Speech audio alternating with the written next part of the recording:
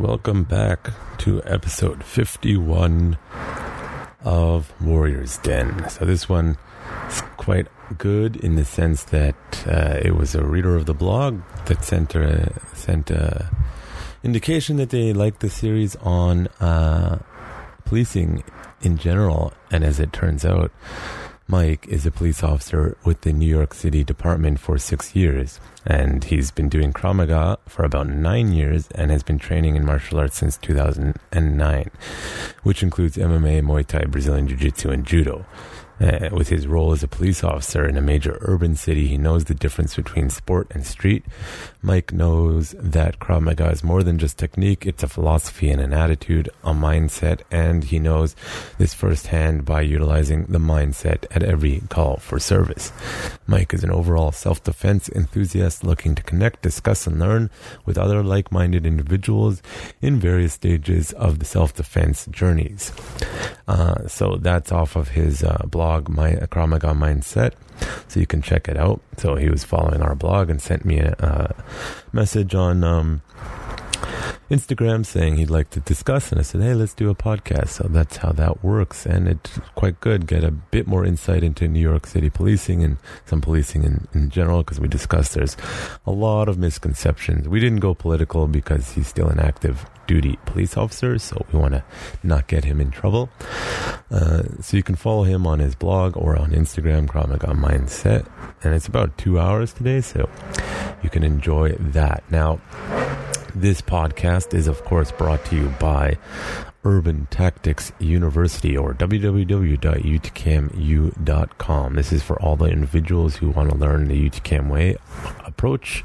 Really, it's just an organized curriculum. A lot of the stuff you would have seen elsewhere, but it's a structured plan to develop your skills from the ground up.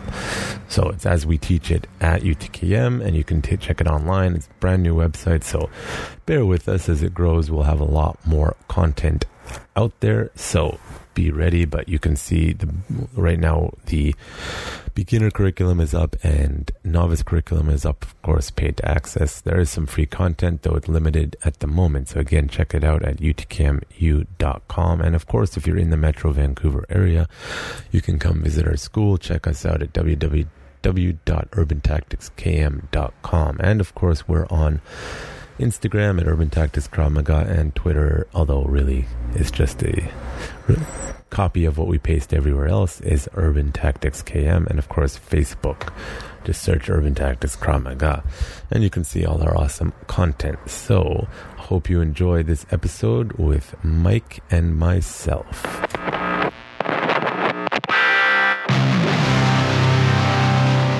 You're listening to The Warrior's Den. Brought to you by Urban Tactics Krav Maga, turning lambs into lions.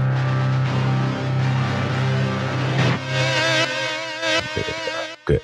Okay. Hey, it's been a while. I'm with Mike. He's an NYPD officer, goes by Krav Maga Mindset online, and he has been a reader of my blog for a while. And he reached out to me based on this new series about policing in North America, given all the things that are going on. So I guess just introduce yourself a little bit and your background. Okay, so thank you for having me, Jonathan. I really appreciate it. My name is Mike. I've been a police officer with the New York City Police Department for the last 6 years now. I grew up in New York, in Long Island, and now I reside just north of the city in a suburb of New York City. In my last 6 years on the job, I've seen a lot of things changing. I've seen a lot of good change and bad change, but especially lately, there's been a lot of media coverage around the police department and policing in general.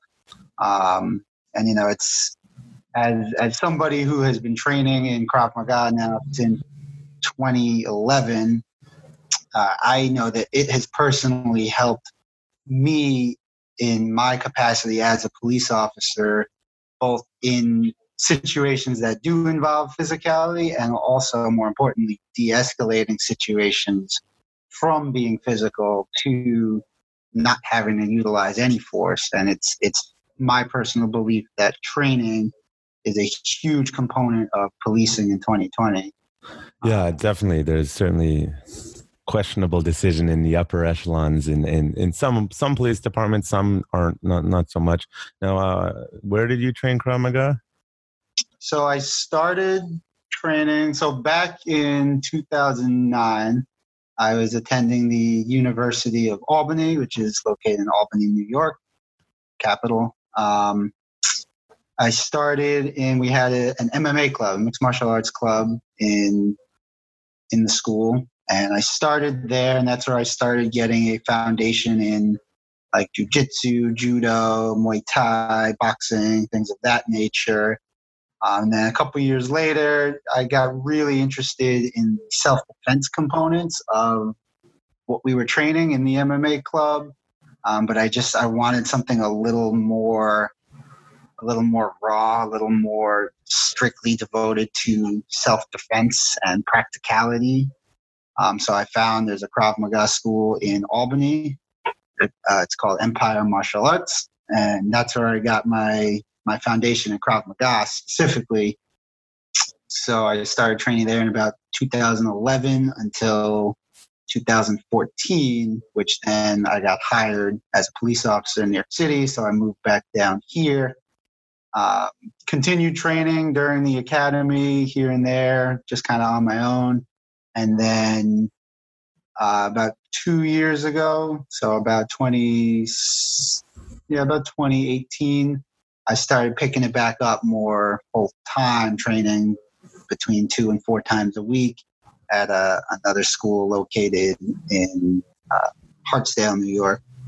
And since then, I've attained my level 3 in Krav Maga and was training towards my level 4 up until the COVID situation shut everything down. Yep, especially in New York, right? Oh yeah, my gym has been shut down. My Krav school has been shut down. I've resorted to lifting large bottles of laundry detergent and whatever else I can find around the house to get a decent workout. But that seems. I was just, what is today is the 30th of June when we're recording this, and I was just reading. I don't know if it's New York too, but they were like just going to open up, and then they're like, no, we're closing. Yeah, they're getting ready to open up. So they've been doing like a phased reopening, and phase 4 is supposed to entail all types of extra venues. And then they decided, well, gyms and malls and stuff like that are not going to be included until after that. So I'm hoping sometime in August or maybe even September, but we'll see.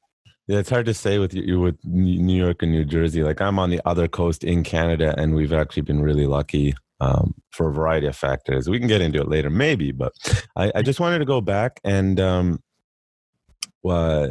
because I'm a bit of a Krav Maga nerd, what organization did your facility where you're training fall under? Do you know, or is it just like the school itself? So my first school was originally affiliated through it's a smaller organization called the United States Krav Maga Association, USKMA. Mm-hmm. They're based out of Ohio, I believe, but their director is Mark Slane. Very good organization. I have a few of their books. So that was my first original school. And then the school I'm training at now is affiliated through a group called Krav Maga International, which is based out of Israel. Yeah. Who's the head of that one? Do you know?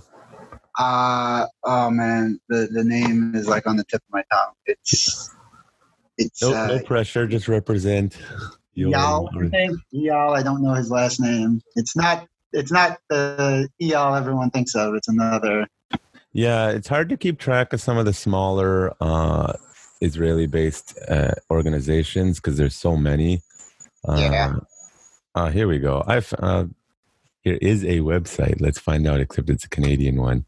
I don't know. It's not a big deal. It gets confused. Whoa. It's just, that's what you call an obnoxious website.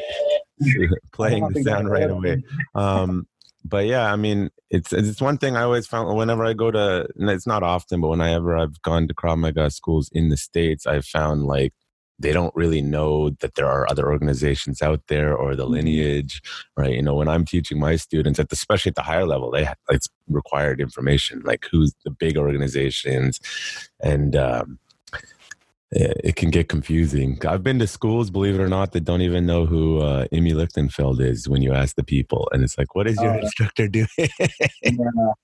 No, I think understand the lineage and the people who were instrumental in creating the discipline. That's important to students. That's important for teachers to pass that on to the students. I've trained at a school as well that was affiliated to Krav Maga Worldwide. For a brief period when I was living in Long Island. So I trained there. So 3 different schools in total I've been training with. Now, one of the issues with Krav Maga and policing is that Krav Maga traditionally is a very striking heavy style. Although in more modern times, some organizations are adapting differently. Have you ever had the conversation with your superiors about, are they concerned about the type of training you get transferring over into practicality? Because obviously it's very frowned upon to punch people. Right. Yeah. I mean, I've had conversations, a lot of people in my precinct or who I've interacted with just day to day, they're heavy into the BJJ. And I think if there was one art that a police officer has to be proficient in, I would say a ground or a grappling style art like BJJ or wrestling is probably going to be the most beneficial for about 90% of the entanglements we find ourselves in physically. Most of the time people aren't trying to outright fight us. They're just trying to get away from us, and they're just trying to squirm away. And it's your job to be able to physically control them and eventually restrain them into handcuffs so they cannot run away. But I do feel like for that small percentage, when you're really interacting with someone who's like an asocial, apex, predatory type individual who wants to do you harm, that most grappling and most techniques go right out the window. And what we wind up resorting to is what's instilled within us, which is having to strike hard, fast, and aggressively, especially if there's a weapon involved or if there's an imminent danger of serious injury or somebody dying potentially. But what I've seen is a lot of Krav organizations now have kind of adapted a lot of jiu-jitsu and wrestling into it. Like, for example, my particular school, we've been very heavily training right before the COVID, everything. We've been very heavily training with a lot of grappling, a lot of groundwork, a lot of Greco-Roman wrestling, lots of arm drags, duck unders, things of those natures that are really good at restraining people. So it's very incumbent upon the school itself and the instructor, because my instructor has a background in mixed martial arts. He trains fighters who compete in MMA bouts. So he's got that as a background, and then that bleeds over into his Krav Maga program, which is beneficial because sometimes the solution isn't kicking someone in the groin. Sometimes, there's a little more nuance to it. Yeah, it's actually, it's not really surprising, but the amount of people who I've had come in and just be like, I want to rip people's fucking heads off. And it's like, dude, that's the old mentality of Krav Maga. Like, I don't know if you've ever seen videos of them training in Israel from like the 70s, and they're just kicking the crap out of each other. And then nowadays they're like, efficiency of training, you can't do that anymore. Right. You don't want to raise like students who are going to just go out and try to rip people's nuts out. It's a little more.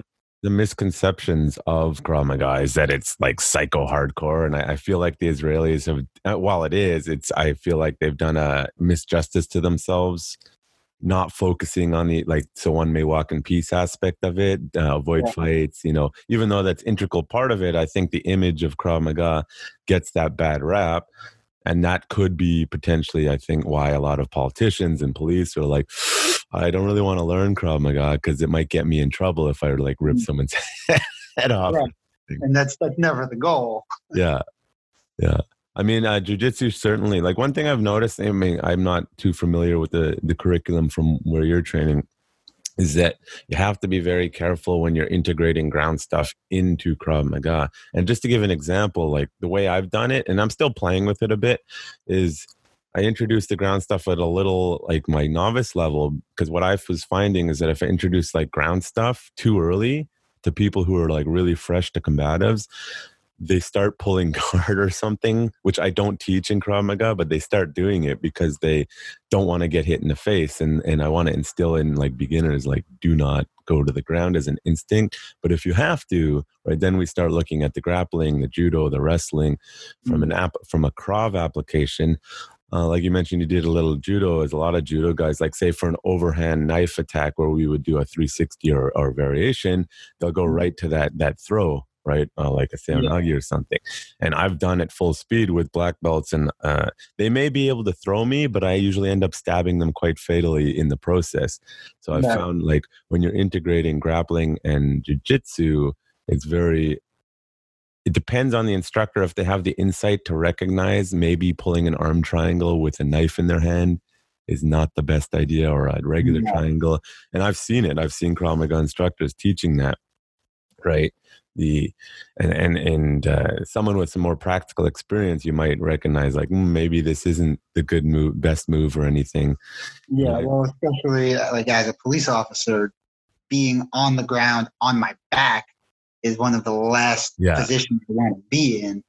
So that's a very temporary position to maybe establish some sort of control before I can move into a better position. I'm not looking to pull guard immediately. Yeah, I wouldn't unless I was, oh crap, I'm overwhelmed, and then I would do it and switch to a field. Like I think you can use jiu-jitsu, but you need to have a wrestler's mentality for policing, where you want to stay on top. You're trying to get them down. Like I am not a fan of teaching the armbar for the purpose of like policing or self-defense, because if you have time for the armbar, you probably had time to put them in a more compliant position or run away. And if you like fall back for the armbar and you screw it up, which by the way, if they're on drugs and bigger than you, all they got to do is yank and pull hard and they'll get out of that armbar, right? And it's just the context of how to make it applicable for the street. Like I know, I saw someone posted, but I agree with the sentiment. Like just because you're a black belt does not mean you know how to teach self-defense. You know, right? You run into that before? Yeah, I mean, I've always been taught to have the mentality of a black belt, which is to be humble and to understand that now, once you've achieved your black belt, now the real learning can begin. Yeah. Now you can really truly begin to appreciate the art. It's not just about the techniques and the intensity. I mean, that's all important, but it's having that overall mindset, which is basically what inspired me to start my blog, to start that tag of Krav Maga mindset, because there's so much more to it than just the techniques, but everybody gets bogged down in the techniques. You know, it's, Krav Maga, show me how to take a gun from someone. Yeah. Okay, but before you do that, you have to learn how to strike. You have to learn about balance. You have to go through some training first. It's not just like, there you go, now you're an expert about gun defense. There's so much psychological elements that go into it that people don't factor in, like fear, adrenaline, tunnel vision, etc. Yeah, that's actually a huge pet peeve of mine in the Krav Maga world, is when they teach gun disarms to beginners, and they're like, because that's what everyone wants to learn, and that's like the cool Krav Maga. But I'm like, have you ever shot a gun before? Because disarming a gun is going to be a very big problem once you get a hold of it. Or the other one, if it's like a semi-automatic pistol and you grab that slide, it can still get one shot off if it's got a chambered round, and people don't think about that stuff. It's like, have you ever shot a gun with no hearing protection? It sucks. And if you disarm someone, I only had to do it once or twice. It was not good. Not disarming live fire, but just shooting firearms. Right? You disarm someone and that gun goes off. the shock of that loud bang, a lot of people are going to panic, right? Because they don't have enough firearms experience to really be proficient. And I think it's a bit delusional in the Krav Maga world to be teaching the people this stuff. Like, I know there's been stories of like, oh, I learned a seminar and I like defended myself, but that's not the norm. Most people would get like crap kicked out of them, right? Yeah. With muggers can be quite violent, and a lot of people have this idea. It's like, no, they're always peaceful. Just give them what they want, and then they punch them in the face, right? So if you're able to, can you tell me a little bit about like general training that you were given by the police force? Because I think that's a question out there. And just to stipulate, if it wasn't already clear, Mike's views do not represent the NYPD. They're his, so don't throw him under the bus. Right. Yeah. So, without delving into too much detail, but I'm of the opinion that the NYPD is probably on the cutting edge of training when it comes to law enforcement training, which is due in part to its sheer size. We have over 36,000 sworn uniformed members of service. So to train an organization that size is a monumental task all of its own. But I really, I think anyone who's in law enforcement, who's been to a police academy will agree it was probably not what they were expecting physicality wise. Like harder or easier? I mean, for me personally, I was always avid into going to the gym and exercise and staying in shape. So I definitely felt it was not as much of a physical challenge as I was expecting. Yeah. But it was beneficial in the sense of how they go, what their approach to training is. So it starts even before you get on the job, as you're going through the hiring process. You do your test, you do your psychological, you do your medical exam, all of that stuff. And when it comes to the physical fitness test, unlike most other departments in New York and around the country, which usually rely on the Cooper standard, which is basically push-ups, sit-ups, a 1.5 mile run based on your age and your gender. That's kind of an Cooper? Well, no, I don't know which Cooper. I know it's called the Cooper standard. I don't think it's a good kernel, but that's usually just based solely on push-ups, sit-ups, 1.5 mile run, which are three things you're probably never going to do in the line of duty. It's funny you say that, because that, or a variation of that, is actually, at least when I was in the Israeli military, it's a standard test they've been doing forever, right? They call it the Bar-Or, and it's like, for the infantry, you have to do 85 sit-ups straight, 75 push-ups straight, and a 2K run, which is about 1.6 miles, give or take. And I think you need to run it in under 8:45. They still do it on top of all the other training. Yeah. I think it's a decent baseline. While it's not what you would do specifically, like if you're running a 1.6 mile 2K after someone is like, what's gone horribly wrong? You have bigger problems. But I think that as a physical standard, that kind of testing should probably be annual, honestly, because it's less so in Canada, unfortunately for you Americans. And I don't think it's so much in the NYPD, but if you look around like the country police departments, there's a lot of obese officers out there. And it's like, we have them too. We've earned the nickname of Smurfs for a reason. One good thing about in New York City is it's called the Job Standard Test, or the JST for short. And it basically, you can look it up on YouTube. It's an obstacle course, which comprises of physical tasks that you very well could find yourself doing in the line of duty. So you have to wear a 40-pound weight vest to simulate your gear. You have to hop over a 6-foot fence. You have to run up and down stairs. You have to run around a bunch of cones, and there's a machine where you have to push pull, go around in a semicircle, then pull. So it simulates using resistance and physical force. You have to drag a dummy, I think 300 feet.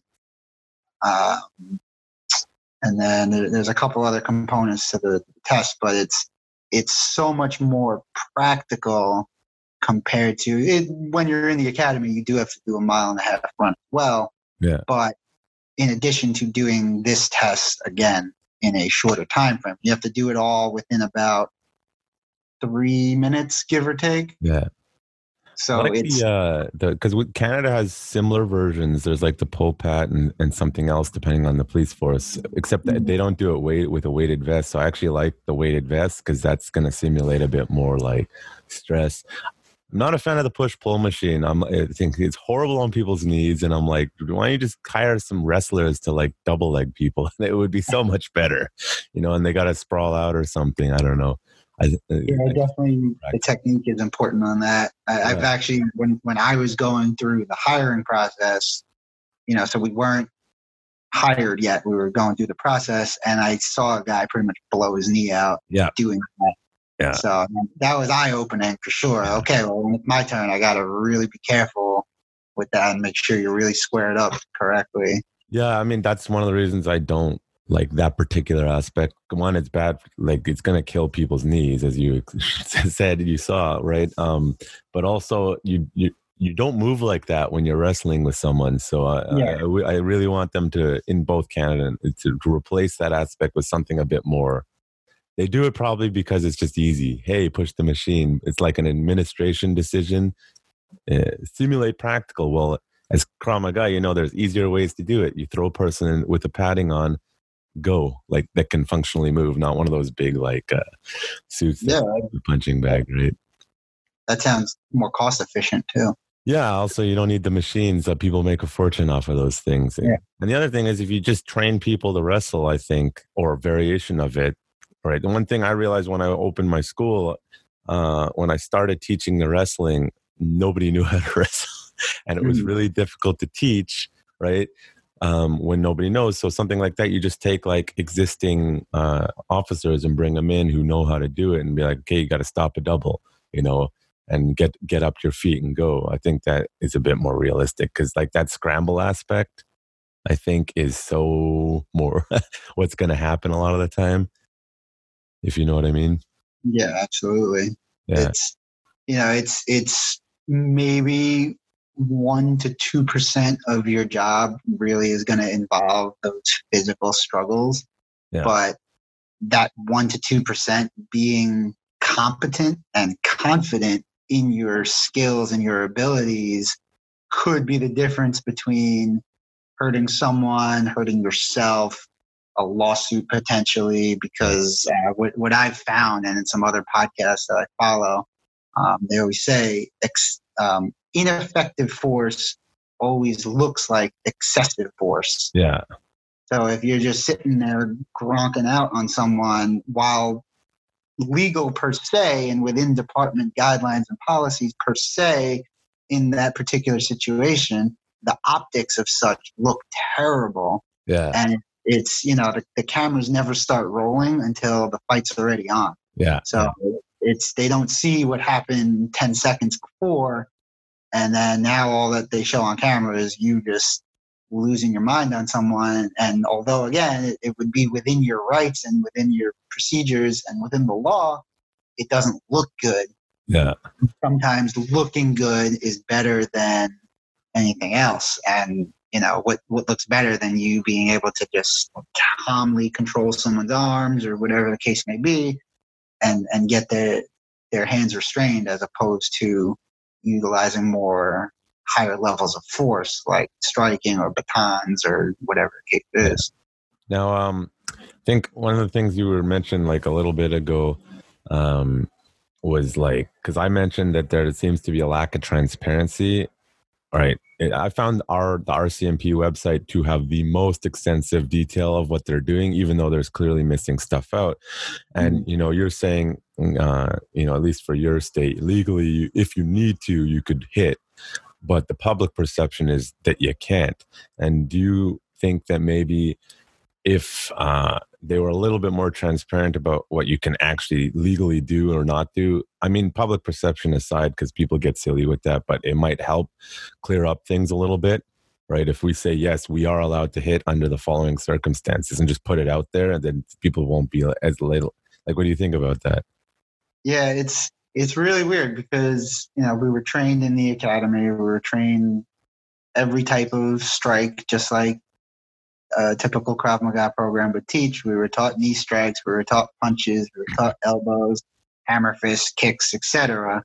And it's all well documented in our use of force guidelines of, impact strikes of a barehanded nature, punching, kicking, etc., are all listed as a certain type of use of force by department guidelines. And, I feel like people who have that opinion that police officers can't strike someone haven't done the research, because if all of this information is available for public consumption, it's within, for example, in New York State, it's written in the New York State penal law.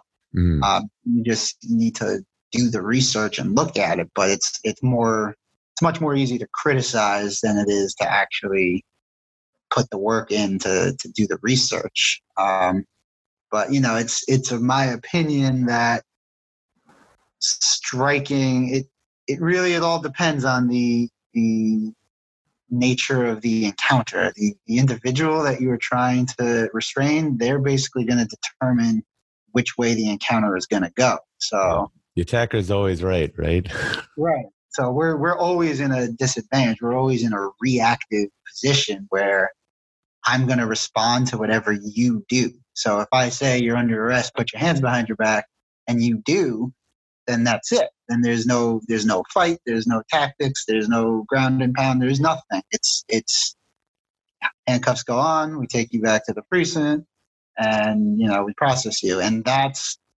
how 98% of our arrests go, is people understand, all right, I get what you're saying, you're just trying to do your job, this and that, fine, I'll go and we'll just get this taken care of.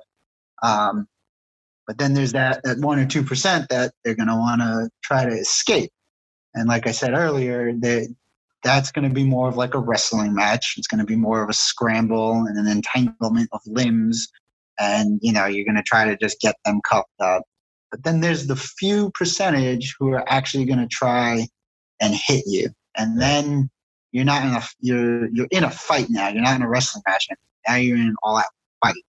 And if people are striking you, that poses a risk to you and the general public, because if I get knocked out, they have a lot of different toys to choose from around my waist that they can now either do harm to me with, harm to another police officer, or harm to a member of the public with.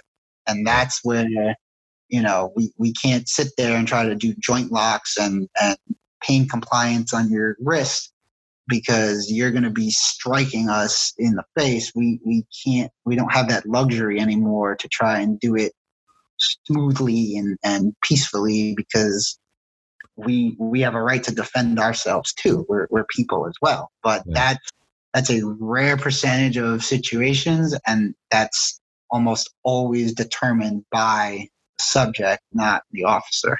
Yeah. So based on that, would you say that the violent encounters that go bad are being like misrepresented in the media, as far as like they make it seem like this is all that happens everywhere? Right. Because police officer does his job and goes home. That doesn't make a great headline. That doesn't sell stories. That doesn't get clicks on your website. Bad cops sell. So whether or not you are bad in the sense of corruption and bribery or things of that nature, or bad in the sense of what you did, your actions look questionable. Even if they were lawful, they look questionable, and then now you're subject to the court of public opinion. Yeah. Which, that's a dog and pony show, if anything. Yeah. Now, because you're in New York, I can't remember when it was, a few years back, the Eric Garner thing. That was in New York, right? Yeah, it was 2014. That was right as I was going through the academy, actually. Yeah. Are you allowed to talk about that situation? I can talk just from an observational standpoint. I wasn't. Go for it. What are your thoughts? My thoughts are that the officers who were present looked like they were pretty much persecuted before any of the facts came out. Mhm. And as a result of that case, as tragic as it was, there was a lot of internal reforms that took place, namely the emphasis on the no chokeholds policy, Mhm. which, by the way, has been a policy in New York City since the early 90s. Mhm. So you keep seeing articles now popping up. NYPD bans chokeholds. Chokeholds have been banned since before I was born, basically. Yeah. Which is, I don't understand that ban. I really, really don't, because I think it's Hollywood's fault. Because while yes, in that particular case, you can die, although I think it was due to his poor health. Like, you're not going to kill most people putting a chokehold on them. You let go, they wake up. Like, I think it's like 2 to 3 minutes before there's actual brain damage, or you sitting there and holding it, and then you'd have to hold it for, like, I don't know, 8 to 10 minutes to actually kill them. And I think the Gracie brother breakdowns were talking about it, and it's, if you know how to do it right, I don't understand why people keep. I mean, yeah, the training's not there, so I'll put that out there. The average officer isn't trained sufficiently enough. But like, I've been doing jiu-jitsu for 8 or 9 years, and I am at the point where if I'm like, tap, and they're like, no, they're not tapping, I'll let go, because I can tell just from like their reaction on my arm that they are not going to tap. So I ease it up, right? So I mean, this idea that they're lethal, I mean, without extenuating circumstances like health, they're usually not going to be lethal. What are your thoughts on that? Yeah, it's funny you mentioned that. I was just listening to a podcast last night on my way home, the Invictus LEO podcast, and they're big on the BJJ movement within law enforcement, and they were talking specifically about the rear naked choke, or also known as the lateral or the vascular neck restraint, which is a legal loophole for. They do it right. in Canada too. Oh, it's a carotid control. It's not a neck and. Right. It sounds nice, better. Yeah. But they said if you were to go to any jiu-jitsu school across the country, I'm sure in Canada as well, if you go to any school and you ask the entire class, who here has ever been choked unconscious, you'll probably get almost everyone's hand will go up. Yeah. And that shows you it's not lethal in the sense that like you said, Hollywood makes it out to be, where people are just going to start dying. More people have died at the hands of tasers and baton strikes than they have. I don't think there's always going to be that one case, but the number of cases, if you were to look, probably going back 40 years in policing, of people who have died from a rear naked choke type of technique, are going to be very minimal, if you can find any. Yeah. Whereas if you go back just since tasers were invented, you've had lots of deaths at the hands of tasers, which is why they call it less than lethal, but it's still. They changed it over the years. So it's.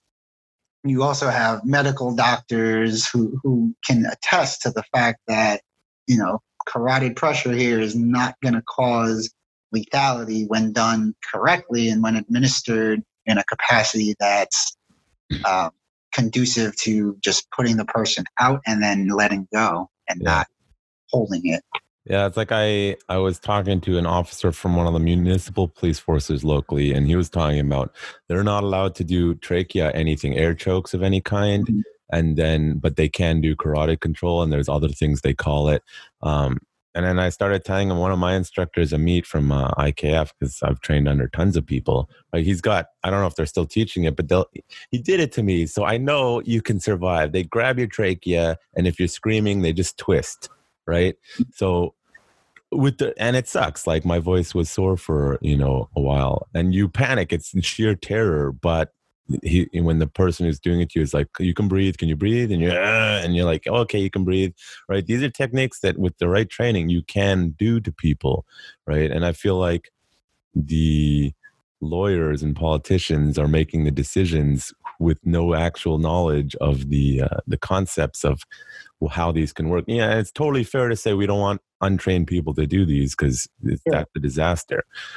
But that's on the fault, I think, of the people designing the training programs for not really integrating, right?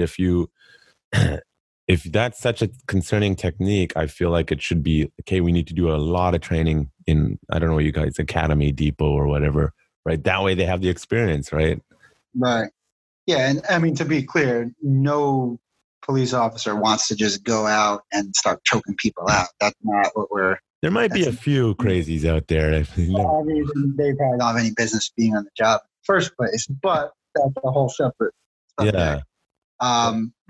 It's why as a leader who has a police department, why would you not want an option of restraint that is safe for both the subject and the officer when administered correctly, versus the potential for more drastic outcomes because you've limited their ability to use such a technique. Yeah. So I'm just a grunt. So whatever they tell me is what I do. So no chokeholds, and no chokeholds it is. But now we have to figure out other methodologies of achieving the goal, which is ultimately handcuffs. Yeah, which is, it's so annoying for me, and I'm sure every law enforcement, right? At first, you guys' only tools were like batons, and if you go way back when they beat the crap out of people, and then they gave them guns so they could shoot from a distance, and then people complained, so then they added other things like beanbag guns and tasers and all these other options so that you don't have to use lethal force, and people want to take it away now. It's like we finally got to the point where we had enough tools that are non-lethal or less lethal, and you don't want us to use them anymore. It's like, that's the aspect of the public and politicians I just don't understand, other than lack of knowledge, I suppose. Well, I think that's what it comes down to, because again, I have all these tools on my Batman belt. I don't want to ever have to use any of them. I found that my most useful tool in the last 6 years has been my mouth. Yeah. If I can talk you into cuffs, if you have what's called the gift of gab, if you're able to just talk to someone, humanize the situation, show some empathy, explain to them, look, I know this sucks, this is a shitty situation, but, my hands are tied here. I gotta arrest you. I gotta bring you in, and you just let the courts figure it out. And, you go from there, and you put this all behind you. 9 times out of 10, that's going to work for people. They're going to understand, okay, that makes sense. You're just doing your job. Fine. We'll do it your way. And that's what I want. I ultimately want voluntary compliance. I don't want to fight people. The more I train in martial arts and self-defense, the less I want to actually use it, because violence is ugly. Violence is scary. Violence is fast. People get hurt. People bleed. People, crazy stuff happens. And I don't want to do that. I want to sign out at the end of the day with, all my parts intact. I don't want to be out there running around fighting people all day long. That's not what anyone wants to do. That's exhausting. Yeah, it's people. I remember my cousin, before he went into the IDF in Israel, and I was there, and he's like, "Oh, fighting is easy. It's no problem. It's a bunch of wussies." And then, he was in a special force unit, and then later on, he's like, "Oh, the Krav Maga fighting was the absolute hardest of all my training." Like I told you, it was quite funny. You may or may not know. Are you familiar with the Robert Jacansky case? It's a Canadian case of police excessive force. Yeah, so it happened in my. It's funny. Canadians know all about American news, but Americans never know Canadian. But it did make international news, I think, a few years ago. I forgot when. But basically what happened is this Polish guy was coming into our airport, and he didn't really speak English, and he was like tired and dehydrated, and he was getting agitated because he couldn't find anyone that understood him. And they called in I think it was RCMP. And it ended up being 4 cops on him, knee on neck, with like 2 of them, and they're basically dogpiling him, and then they were also tasing him, and then he died. Right. And that's like one of our most famous like cases. And after that, though, they had this whole question of like, should we even let them use tasers? Should we even let them do this? And then I was talking to someone the other day, and they're saying, well, in the rest of Canada, they can still do like neon neck, and the taser use is much more amenable now in BC, our province. They're like, they really, really, really don't want. I'm like, but you see, because of 4 idiots who I believe all got fired, I'm not sure. I'd have to look into it. They now don't have their tools objectively, and their training hasn't really increased to compensate for that fact. So it's not like people think this is just like an American thing. I find that like one of them, I don't know about you, it's like even like America's more confusing because like Canada, we have federal, and then we have, provincial or city police. But in states, you have like the state, you have the FBI, all this stuff, right? And it's just like, people will be from one state and be like, oh, this is the law over here. And then you'll be like, oh, and another thing. And, you go to Europe, it's completely different. And everyone always has the idea that it's how it is in Hollywood or whatever the media is showing them. You know what I mean? Right. Like here, Canadians drives me nuts is they'll be like, oh, yeah, like I'll plead the fifth, We don't have that in Canada. People watch so much American TV. It's like, what do we have? Just don't talk and call your lawyer out. That's what we have. There's no like specific like, thing. And people just the misinformation. People don't even know the laws in their own state or their own city, and then see something on TV and they're like, well, they shouldn't do that. It's illegal. It's like, well, no, it's not. Like you telling me that you legally can punch and hit is interesting. Because the average person would be like, no, cops can't punch, Right. Yeah. That's a very leading misconception publicly. I would say probably across all 50 states is that cops can't hit, but we have a right to defend ourselves. Yeah. Self-defense laws are also quite controversial because one place it's different than the other. Like in Canada, for example, it's very gray and confusing, right? I teach the firearms course here to get your firearms license. And when people ask, can I use my gun in self-defense in Canada? My answer for the course is no, you cannot. However, if you look at case law in Canada, it's 50% of times people use a gun in self-defense, they'll get off in self-defense, and 50% of the time they'll go to jail. And it's literally like a flip of the coin. It depends on the judge, the jury, and the lawyers. And then legally, there is precedence for concealed carry in Canada, but only one person has it that's not a police officer. And we don't know who it is. Someone did a request for information. So it's like there is the actual precedence that yes, you can carry in Canada for self-defense, but if you ask for that, you're never going to get it. They're going to start questioning why you want it, and you might lose your license in the process. But it's like, if I talk to the average officer here, they don't even know that. But the course instructors have looked into it and talked to each other and been like, yeah, actually you can, but we don't tell people that in the course because it just confuses people, right? But in the States, right, I'm in Vancouver, right? So Washington State is right below us, and Seattle, and they're quite left-wing, Democratic state. And when I ask my Canadian friends, I'm like, if I go to Seattle, are there people walking around with guns? They're like, no. I'm like, yeah, it's a concealed carry state. And they're like, I never knew, right? Yeah. So, I mean, New York is very anti-gun. New York is one of the tougher, especially New York City. Yeah. Good luck getting a concealed carry permit in New York City. Yeah. Ever. Yeah, pretty much. That's really restricted. But it's interesting. You mentioned firearms training and stuff, and that's another core component of where I'm saying like the NYPD is more on the cutting edge, because they seem to be the case study for a lot of different types of training. So in addition to, you have all these calls for police should be trained in de-escalation and bias-based policing and be able to deal with the mentally ill, which we have all of that. I've been to bias-based police training. I've been to de-escalation training. I'm certified in crisis intervention training, which is to help recognize the signs and symptoms of different types of psychological disorders that people might be suffering from, and how to recognize they're in a crisis mode and just kind of take a step back, take a breath, and try to approach the situation from that angle instead of from a criminal angle.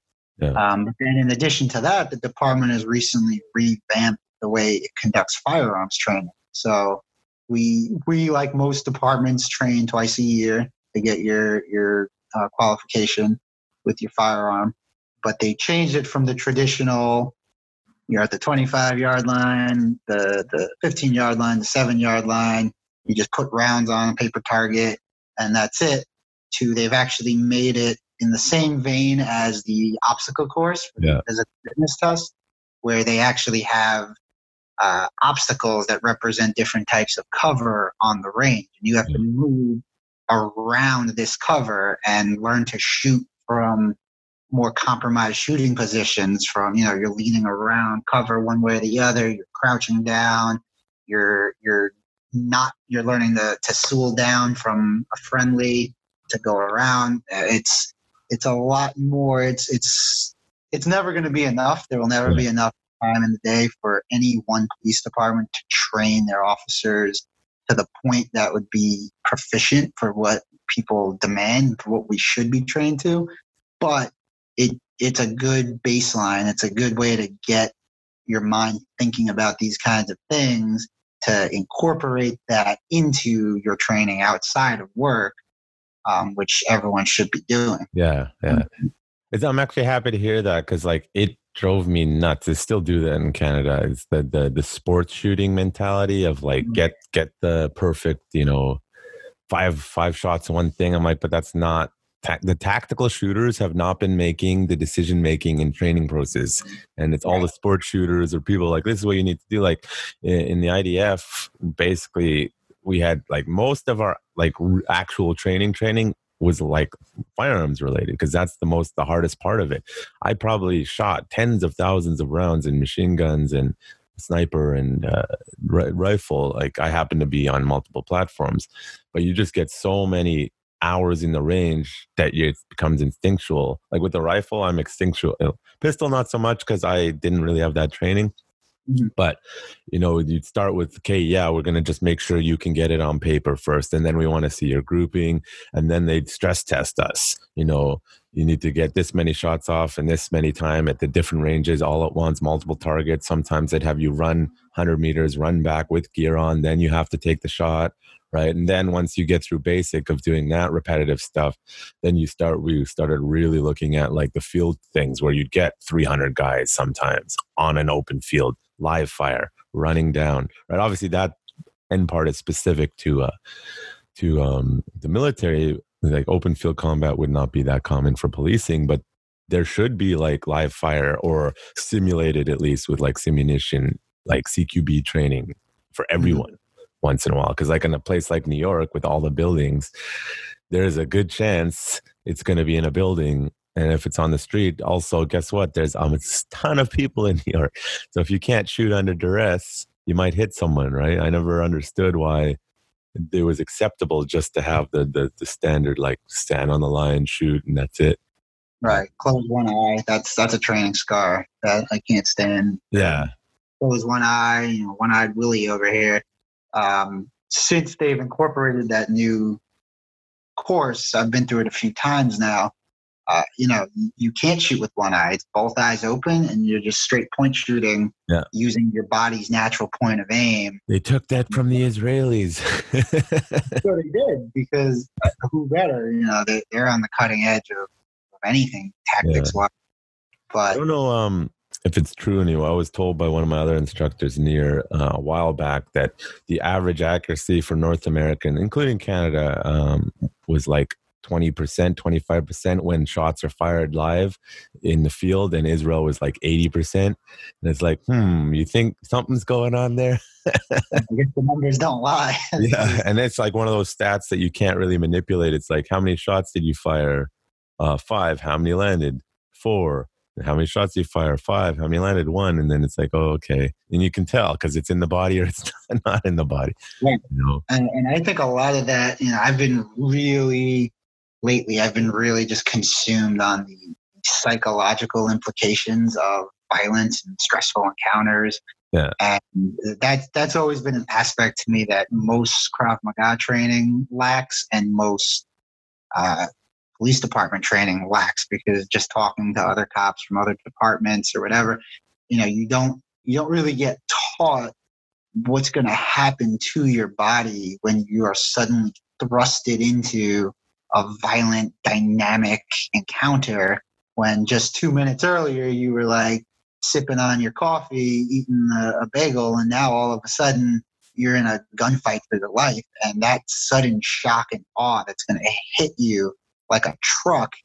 Yeah. You got to be ready for that before the fight, because if you aren't, you're not going to suddenly just rise to the occasion. You're going to fall to your lowest level of training. And if that level is way below par, that's what your performance is going to be. And that's when you start seeing all of those issues arise. Yeah. I mean, it's a valid point. It's a very hard thing to simulate, because say if you're in the dojo or the, training academy, you have deep down the expectation of what's going to happen, and okay, today we're doing this. And so simulating that fear is very difficult. Outside of, like, I could do it if I had like, okay guys, we're doing like a week-long summer camp and I'm not telling them half of what we're doing, right? And that's really the only way you could train that. And that's something I tell people all the time. It's like, have you ever been in a life or death situation? A lot of people haven't. It's like, do you know how you will react under that situation? And the ones who have not been, and if they give me an answer, I'm like, you're lying, because you don't know. Yeah.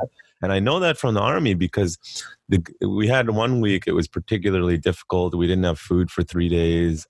They did it on purpose, those fucks. And all of a sudden you start to see who can really handle stress. I saw these guys who were like the star, future commander guys. They were just losing their shit after 3. Like, I need food. Like, you don't understand. And like their skill set to function as the leaders that they had been picked out to be failed. And then the guys who were like me were like, they're just like, whatever. Like, I remember my squad, we like totally forgot. It was like completely accidental. We found a can of tuna in the bottom of our bag because there's just so much shit it got hidden under. And they're like, oh, we should share. I'm like, don't you dare. Not because I don't want to share, but because I could see the hyenas. Like, if we were like, hey guys, we found some tuna, and there's like 50 guys there, and there was like 5 of us. I'm like, they're going to maul us, and then they're going to attack us and be like, you were holding out on us. Like, what the hell? So we had to like quietly go to the side and like eat it quietly, because you can see under duress. Like, are you familiar with the Prison Stanford experiment at all? Yeah, very famous. There was some controversy saying how it was badly done, blah blah blah blah blah, because a lot of people in the psychology field really hate that guy, Zimmerman, I think. Zimbardo, yeah. But I've seen it redone in other countries where they don't have the ethical restrictions, and they got the same damn results.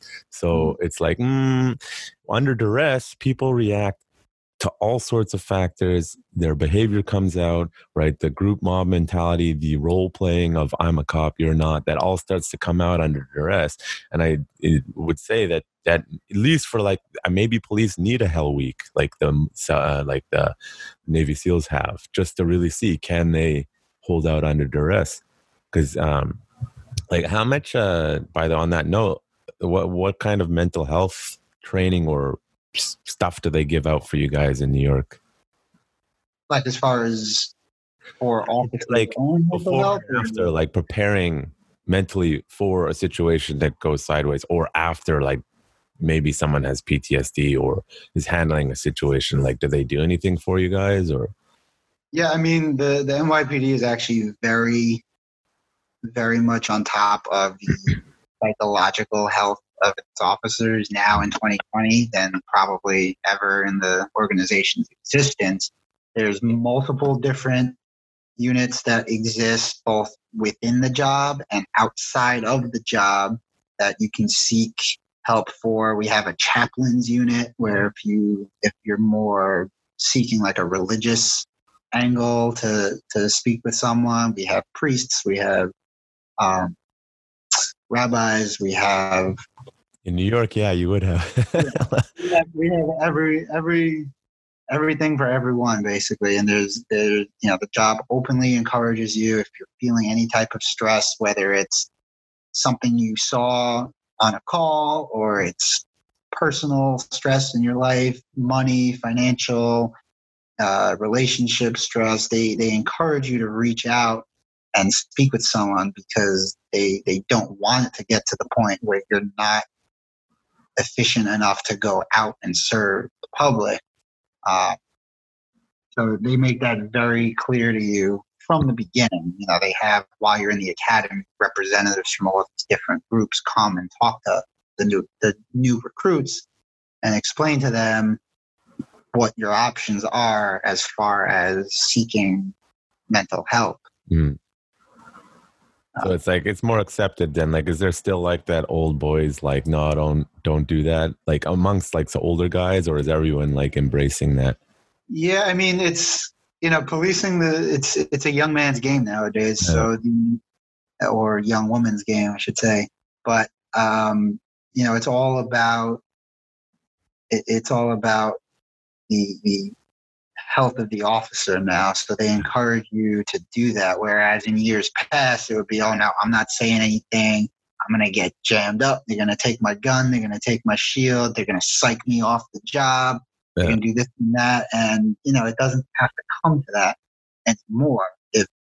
If you're just dealing with some extra stress that is just kind of weighing on you while you're at work or because of work, you can just seek an outlet, and they encourage you to do that, even if it's not affiliated with the job. If you just want to seek your own counseling, whatever, like they just encourage you to basically be the best version of yourself when you're coming into work. Mm-hmm. So that way you can be the best version of yourself to the public that you're responding. That's good, because I know like a lot of because I actually have associates in psychology, so I am familiar with a lot of this stuff. And I found like, me being, I would guess you could say, a more like macho male in university nowadays, it's like it does not fit in because they're very, very left wing. And like, luckily I understood this stuff, but the way they approach like mindfulness and mental health often is from an angle that the typical macho man or like man's man is not going to be okay with. Mm-hmm. Like the hippie-ish approach, like, oh, it's okay, like that.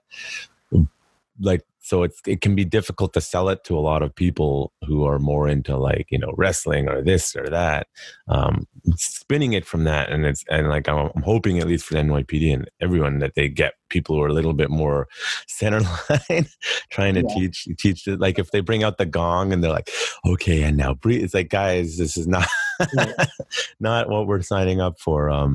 It's a lot. I mean, it is a developing field too, but there's a lot of, wishy-washy stuff out there. But it's certainly, I've been finding for myself, like people are like, oh, you have a lot of confidence and other stuff, and I'm like, I'm actually starting to realize I actually think I have a lot of anxiety and I'm like learning to deal with it, and it can be a very difficult thing for an adult male to realize, and that how to deal with it. And I think if I didn't have my background knowledge and I'm constantly looking into this stuff, it would be very difficult. Now add that on like a job stress of like policing. I haven't been in, haven't been in the military for a long time, but it's a very hard time to really like take the time you need to decompress and like analyze it. Because if you're under constant stress, like I found, I have a friend who does this PTSD workshop up in the woods, and I found for me to really decompress, I need 3 days minimum, no phones, no computers, right? Mm-hmm. So if you're on the job and you're stressed and it's hard, right, it can actually be very difficult internally to implement. Right. And then you go home to, hopefully not too complicated family situations. And it can be difficult. Have you maybe experienced or seen any of that where they are giving the training, but it's still hard? Yeah, I mean, there's just so much to unpack when you're talking about psychological implications that police work has on people, because in addition to worrying about the public's perception of you, you have to worry about your safety, you have to worry about being within protocol and procedure with everything you do. It can easily be taxing on people. And then I think a lot of people, for them, the job becomes their life. Yeah. And they don't know how to differentiate between being a cop and being yourself. And it gets tangled up. And then they find themselves in this pattern of constant just cop. I'm a cop. I always do cop things. I hang out with other cops after work. I go to cop functions. I wear cop T-shirts. Yeah, things like that. And they never disassociate themselves with the job. But at the end of the day, as much as I love what I do, it is a job.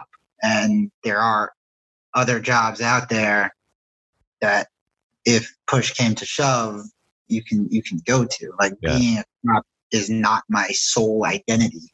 It is when I'm at work and I'm wearing the uniform. I do what I do. I serve proudly and to the best of my abilities and, with a genuine desire to help. But at the end of the day, when I take my uniform off, I'm just me. I enjoy martial arts training. I enjoy hiking. I enjoy going on vacation. I enjoy other things that have nothing to do with being a police officer. And that I found helps keep me grounded when I am at work. So what you're saying is cops are humans too. That's the ultimate takeaway. We are, believe it or not, humans. We're not pre-programmed robots designed to just enforce the law. We have feelings, we have emotions. Yeah, I mean, like, desires. I don't know how much you can talk about, but like I'm watching some of these videos online, and when I see like a white woman screaming at a black police officer, calling him racist and he's a sellout and all, I'm like, that doesn't make, like, people have lost, like, they're so far off their rockers now. Like, that's like, this guy's a black officer. He probably did it so that he could be a black officer and help police the black community, so that there isn't that perceived racism thing, which it does happen. And yet here's a white woman screaming at him saying he's racist. And right. Like, it just boggles my mind. Like, this is so off the rocker, Yeah, things are wonky nowadays. I don't know how else to put it. 2020 has been a hell of a messed up year. Yeah, there's just so much going on. But I can say from an insider perspective that the perception that we're out here stopping people based on the color of their skin solely, or trying to deliberately harass people. Nobody wants to do that. No cops are out there specifically stopping someone only because of the color of their skin. For us, the only time your skin color matters is when someone gives a description of you as a potential subject of a crime in addition to other descriptive factors. Yeah. So if I'm looking for a robbery suspect and they give the description of a male black wearing a red T-shirt and black jeans, I'm not going to stop any white people because that doesn't fit who I'm looking for in regards to this crime. Yeah. But on top of that, if you stop someone who has no bearing of that description whatsoever and they're nowhere near the crime scene, then that also could lead to issues down the line legally because, their defense attorney is going to tear that up. Yeah. So you try to do everything within the scope of legal precedent and case law. And I was listening to Rudy Giuliani on, I think, the Rubin Report. Do you listen to that one at all? And I haven't. Yeah, Dave Rubin. I think he's one of these political comedian guys. He's like a centerline guy. He's a gay married Jew from California who used to be like super left. You know how a lot of gays are very super left, and now he's friends with like Jordan Peterson and all those right of center kind of guys. Anyways, he was interviewing Rudy Giuliani, and like I didn't know that Rudy Giuliani was heavily responsible before he was mayor for like going after the crime families. And then I know when he was mayor, he reduced crime. He had like the controversial stop and frisk law, which I don't think you guys have anymore. What do you think of like that, in the sense that obviously you weren't in the force back then, but I often like, and I'm too young really to remember, but I know that New York used to be a extremely dangerous place, you know. Like Alphabet City used to be very bad. Now it's trendy and cool, and it's got great food, by the way. But, 30 years ago, I would probably not go there, right? How do you think those rules that people say are racist, like how does that fit in, even if it stopped the crime, Well, yeah, I mean, crime definitely was driven down as a result of stop and frisk in the late 80s, early 90s, and even to some extent the early 2000s, but at the extent of community relationships getting torn apart. Yeah. So stop and frisk was initially utilized as a crime reduction tool, but it focused so hard on reducing crime that it didn't account for all the countless numbers of people who were getting roped into stop and frisk as a result, and that diminished community relationships. Yeah. But now, another common misconception is the NYPD doesn't do stop and frisk. Stop and frisk was never a New York City NYPD thing. It's case law. It's Terry v. Ohio. Stop and frisk hasn't gone anywhere. It's still a tool that police officers use throughout the USA every day. It's just in New York City now, as a result of the past, now it's heavily monitored and documented. And every time you do stop someone, you have to document it accordingly, which I have no problem with, because now officers are being trained very particularly in the intricate legal precedents surrounding stop and frisk. Different levels of a stop, reasonable suspicion versus probable cause versus like a general request for information. So we have to learn to differentiate those based on witness information, descriptions given, proximity to the crime scene, everything like that. So you really have to, in addition to your knowledge of proper tactics and safety, you have to have a really in-depth, grounded understanding of case law that you can apply in the street. Yeah. Because otherwise you open yourself up to a potential lawsuit.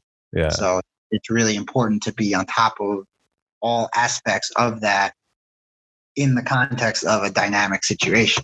Yeah. Yeah. So you mentioned, and I'm going to play a little bit of devil's advocate here. You said, no cop is racist. And I often operate on the bell curve model, right? You have 5-5, and then everything is that I'm going to imagine that 80 to 90% of police genuinely are not racist.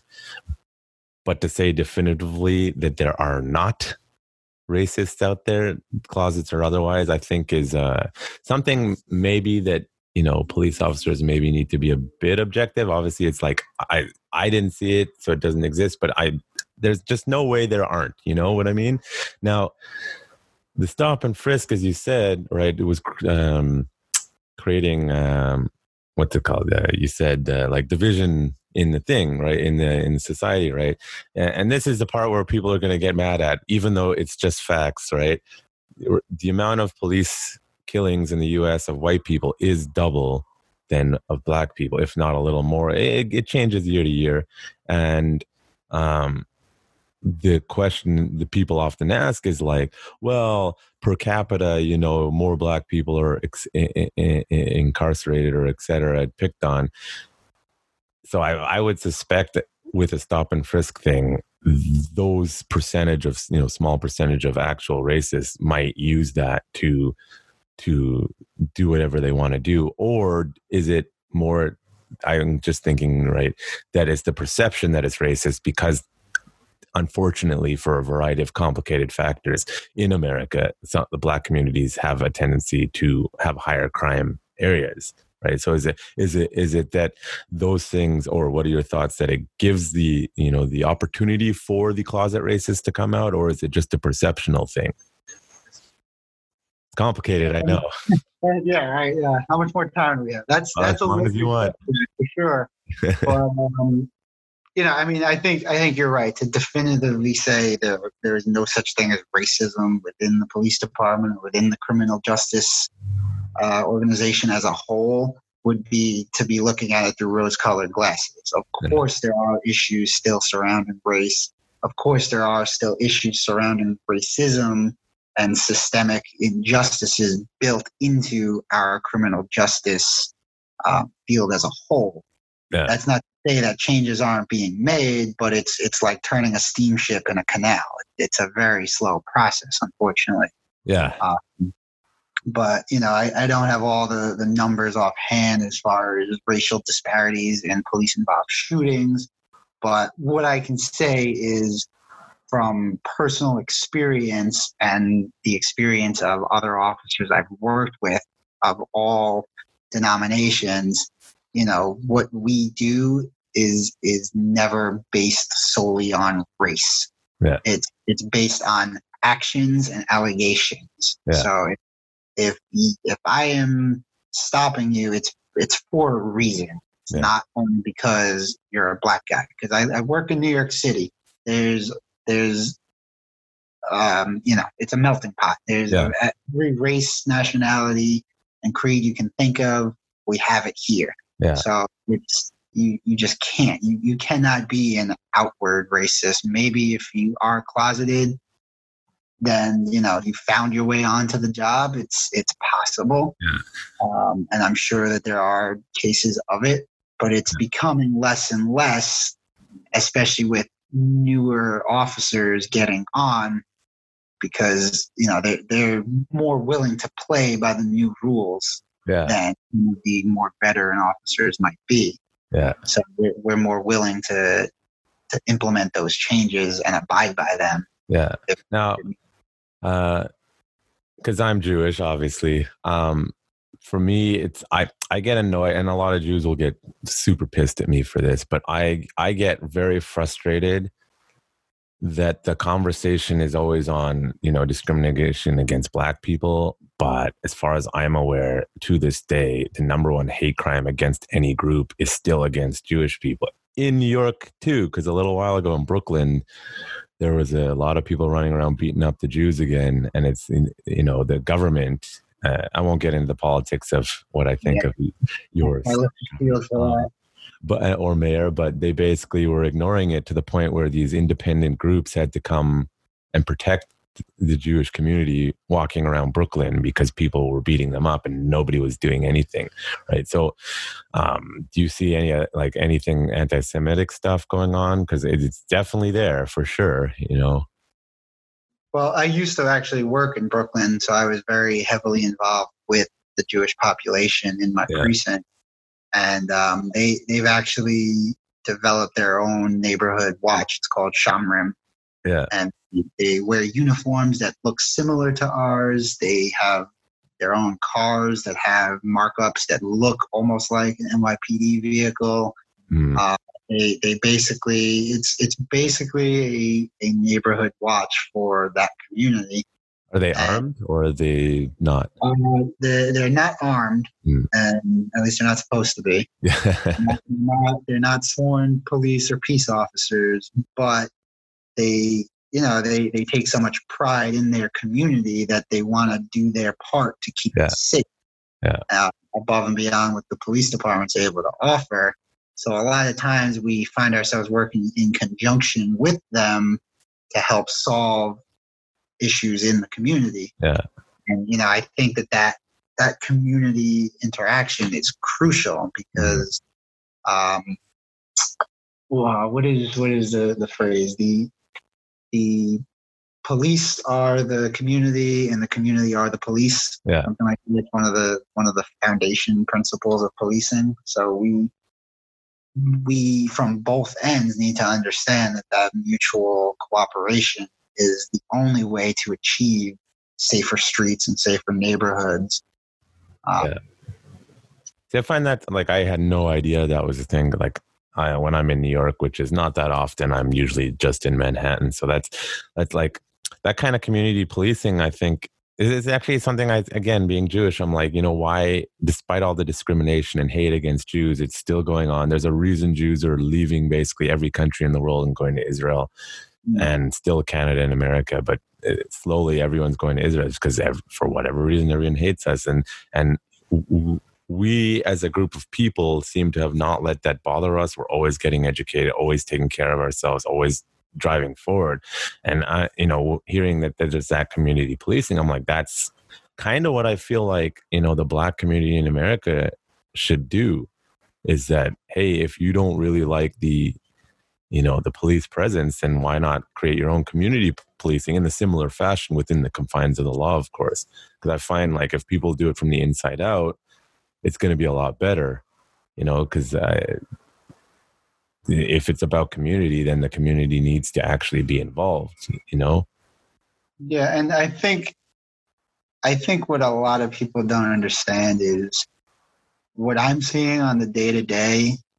I think I could safely say that I have more people tell me, thank you for your service, be safe today, thank you for being here. I have more people doing that than flipping me off or saying fuck you or whatever, calling me a racist, whatever. That's the loud minority of people that are actually harboring these feelings of hate towards us. The vast silent majority of people who live in New York City, who live in the 5 boroughs, are just trying to go about their day-to-day life unabated. They're trying to work, raise a family, and just enjoy their lives without having to worry about this constant threat of someone attacking them or robbing them or whatever it is.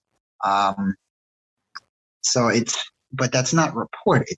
You see that in the news, so you think, oh, New York City cops are under attack left and right, when really most people, and I'm talking people of all races and all creeds, they'll come in. We've had pastors from local churches come into our roll calls and hold a quick prayer with us and bless us to stay safe. These are people who don't see race, they see actions. They see you wearing that blue uniform representing the line of order and safety in their community. And they appreciate us being there for sure. Yeah, it's interesting you say the loud minority, because I think it's a small group of people on both sides of whatever you want to put the sides on, being loud and obnoxious, that are driving this conversation because the media likes it, because it gets them clicks, and Twitter and Facebook, they're not stupid. Google, Twitter, Facebook, they have the numbers. I don't have them in front of me, but I've seen that it's literally a few percentage of Twitter users that put out 80 or 90% of the content. And they are the loud, obnoxious one driving the conversations publicly. I don't know why Twitter is the platform of choice for this shit, but whatever.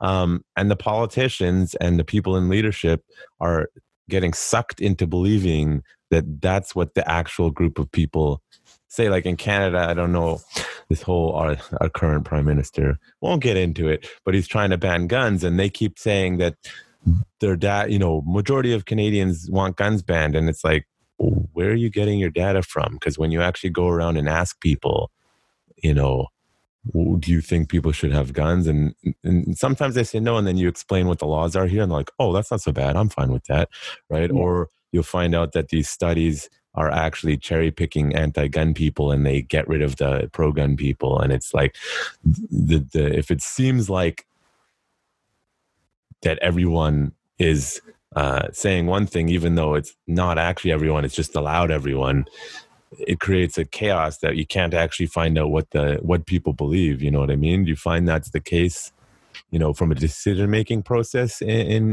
New York, that they're listening potentially to the mob that isn't actually the majority? I mean, again, without Yeah. starting the political viewpoint, it's, if you look into the recent legislation that was passed, which bans use of chokeholds by police statewide in New York, and then furthermore prohibits sitting, standing, or placing a knee on anyone's body in a way that would compress their diaphragm or possibly restrict breathing or airflow. That was basically passed overnight without any consideration to any law enforcement agencies, because as someone who is trained in martial arts, you understand more than anyone that if you're trying to restrain someone on the ground, if you're trying to keep them from moving around, a well-placed knee on the back of the lat, which is a large muscle group, can be beneficial to being able to safely restrain that person so they're not flailing around, causing more harm to you or someone else. And then to just basically overnight take that away, that could in turn jeopardize the safety of officers, suspects, and public.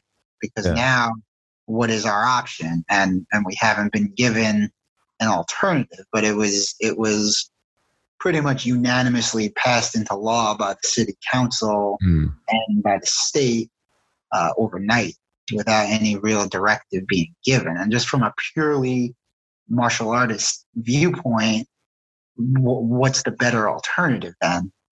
It's, when you think about jujitsu and hand-to-hand combat, how do you safely do that? I'm not saying, again, that we want to hurt people, we want to step on people's throats. That's by no means what I'm saying. But there's a safe way to restrain someone, an effective way to restrain someone, and then there's unsafe and ineffective that can actually cause more issues.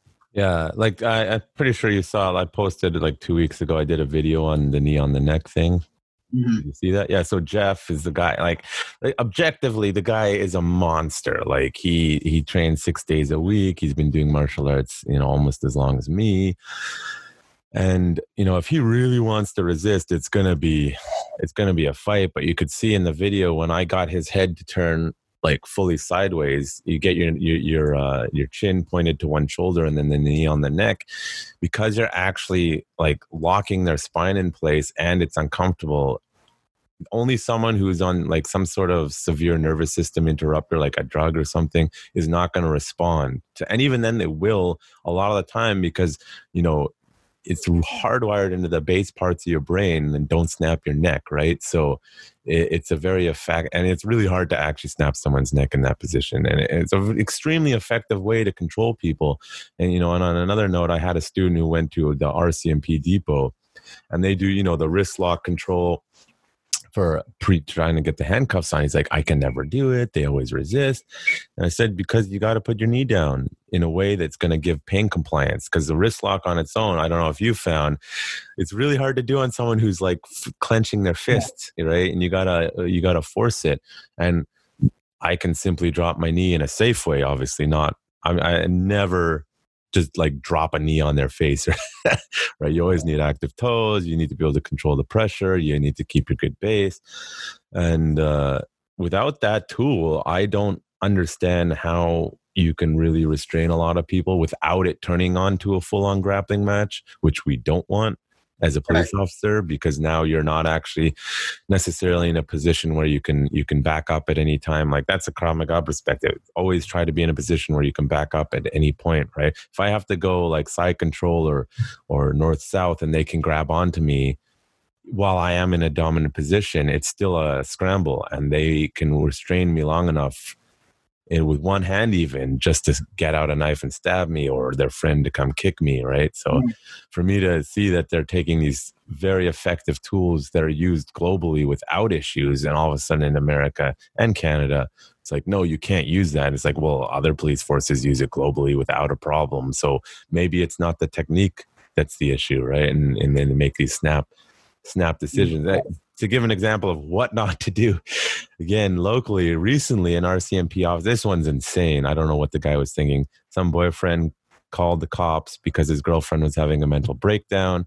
RCMP showed up. This guy, I don't know what is wrong with him, dragged this girl out by her hair or something. And there's the video of him. He just put his boot on her face, right? In the middle of the hallway in front of everyone.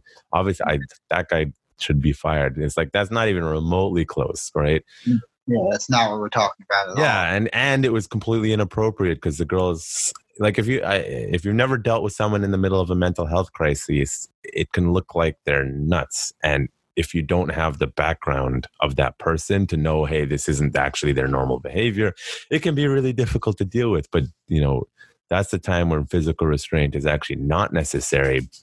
Your words are, but if you don't know what's going on, right, as an officer, you can often feel like you're threatened because, mentally unstable people, even if only temporary, can be very difficult to deal with. Absolutely. How do you deal with those kinds of situations other than, verbally? Maybe give an example if you're able to, because mental health is difficult to deal with when it's people you don't know. Yeah, I mean, it's tough to, police are given a really awesome, and I mean awesome in the sense of big, awesome responsibility when it comes to what is expected of us. And one of those things involves taking the experience of someone who has a doctorate in psychology and has been practicing psychology for 15 plus years with their own practice, taking that and having to condense it into like a 3-day training course and say, okay, go ahead. Now you go out and deal with someone who's experiencing a mental crisis at the peak of their blowout. This is the worst they've ever been. And now go solve their problem without any real background of what they have, without any background of what medications they're on. Don't hurt them and safely get them to the hospital for treatment. Yeah. And that's such a monumental task to try and achieve. Yeah. What I find works best for me is just trying to slow things down. If there is no immediate threat, if there's nobody holding a weapon, if nobody is barricaded inside of a room, if they're just kind of upset but still responsive, your best bet is to just put yourself in a tactically advantageous position so your safety and their safety is accounted for, and just try to talk to them. But don't try to talk to them as a police officer. I try to talk to you as Mike. I am a person. I'm talking to you as a person would, and try to create a human connection to someone where maybe they can better understand the situation of what's going on. They're experiencing something. Maybe they're scared. They've never had this happen before. And just let them know in a calm tone of voice, instead of ordering someone, just letting them know, hey, you're going to be okay. We're going to get you some help. But before we do, I need to put you in handcuffs for your safety and for my safety so we can get you into the ambulance and you can go talk to someone who's better trained to deal with you. And I'll ride with you in the ambulance so you feel more comfortable until we get to the hospital. And that's where you're going to be able to get some true help where someone can get you back on track. As opposed to just running in headstrong and doing a double leg takedown and jumping on top of them. There's a time and place for that if someone's in immediate danger of hurting themselves or someone else. But usually what I find is just trying to humanize the person, because their family is usually upset, they're upset, and you have to come in with a cool head. Otherwise, you're just going to make the situation more volatile than it already could be. Yeah. Now, you said, you're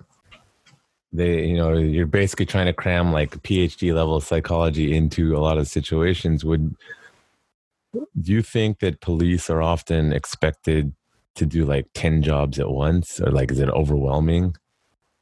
Yeah. I mean, the mantra of policing is you wear different hats. So, when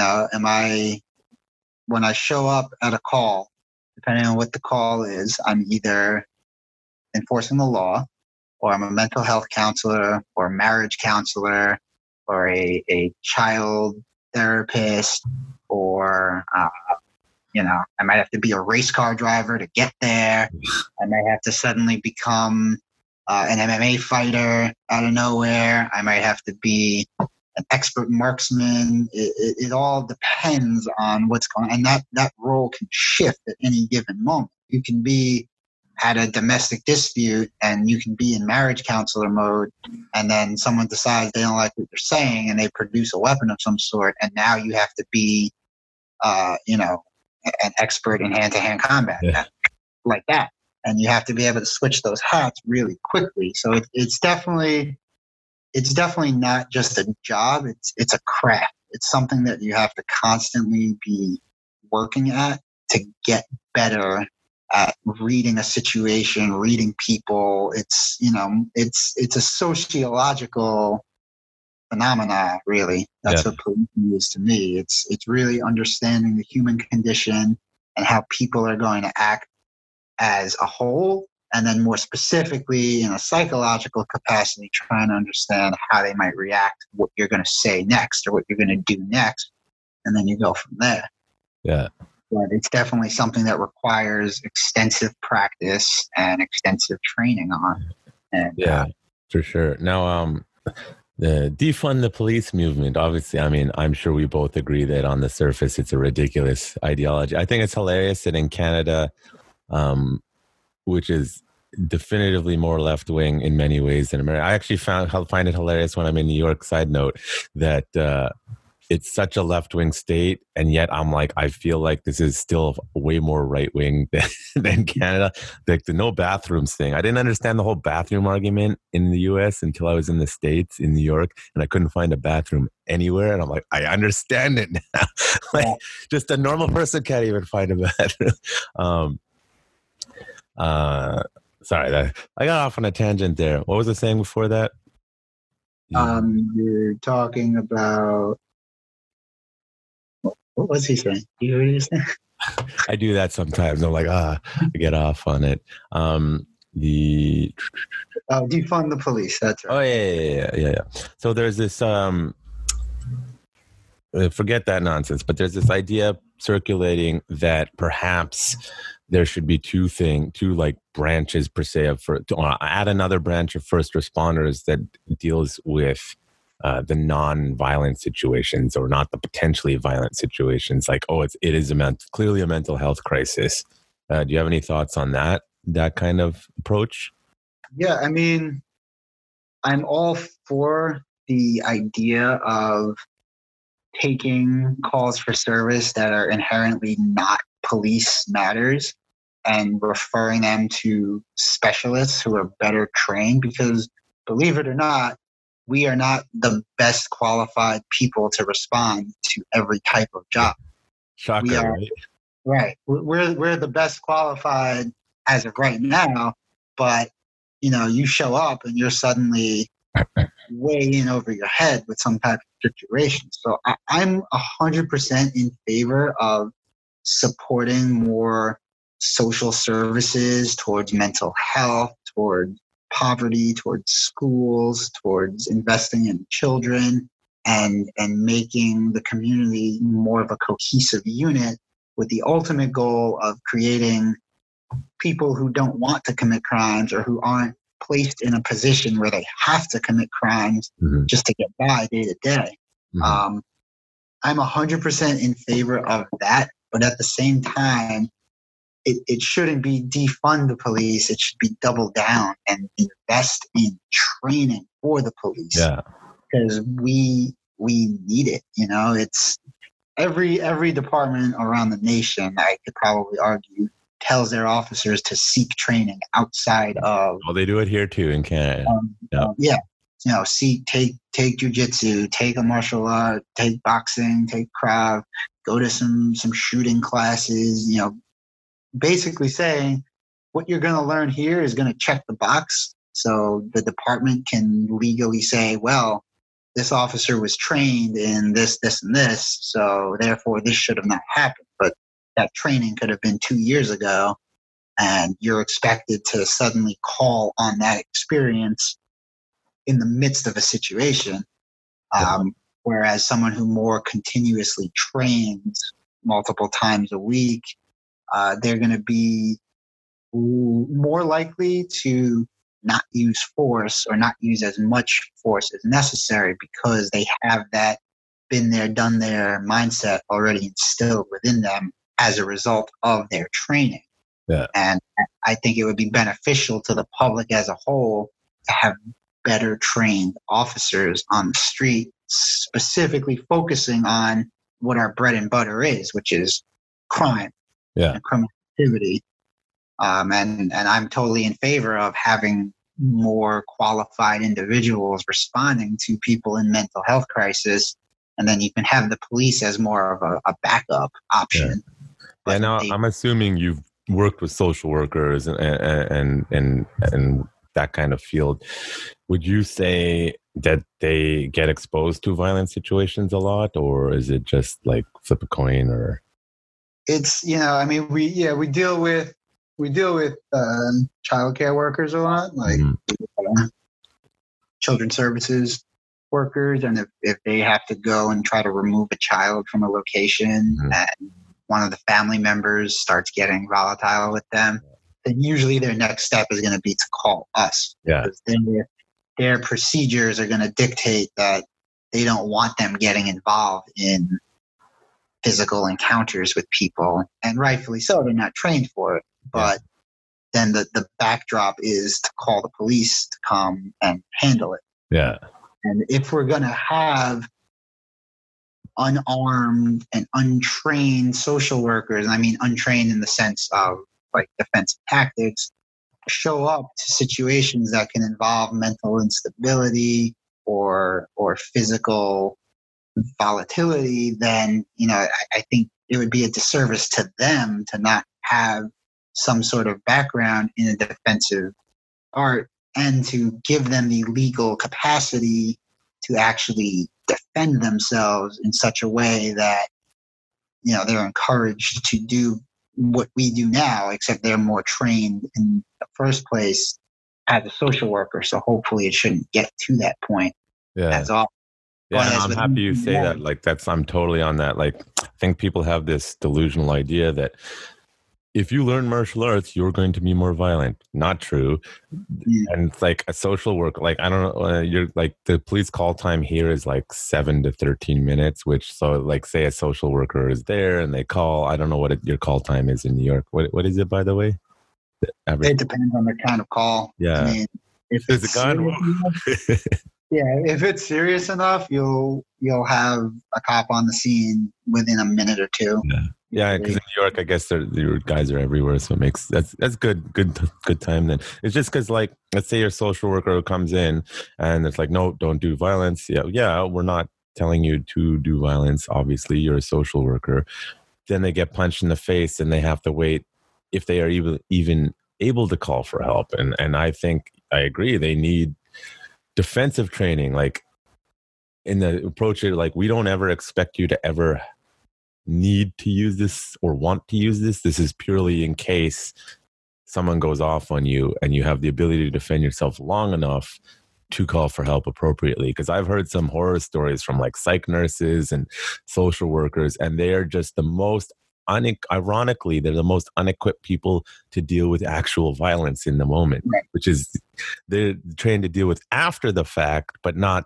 Well, you guys are the opposite, during and before.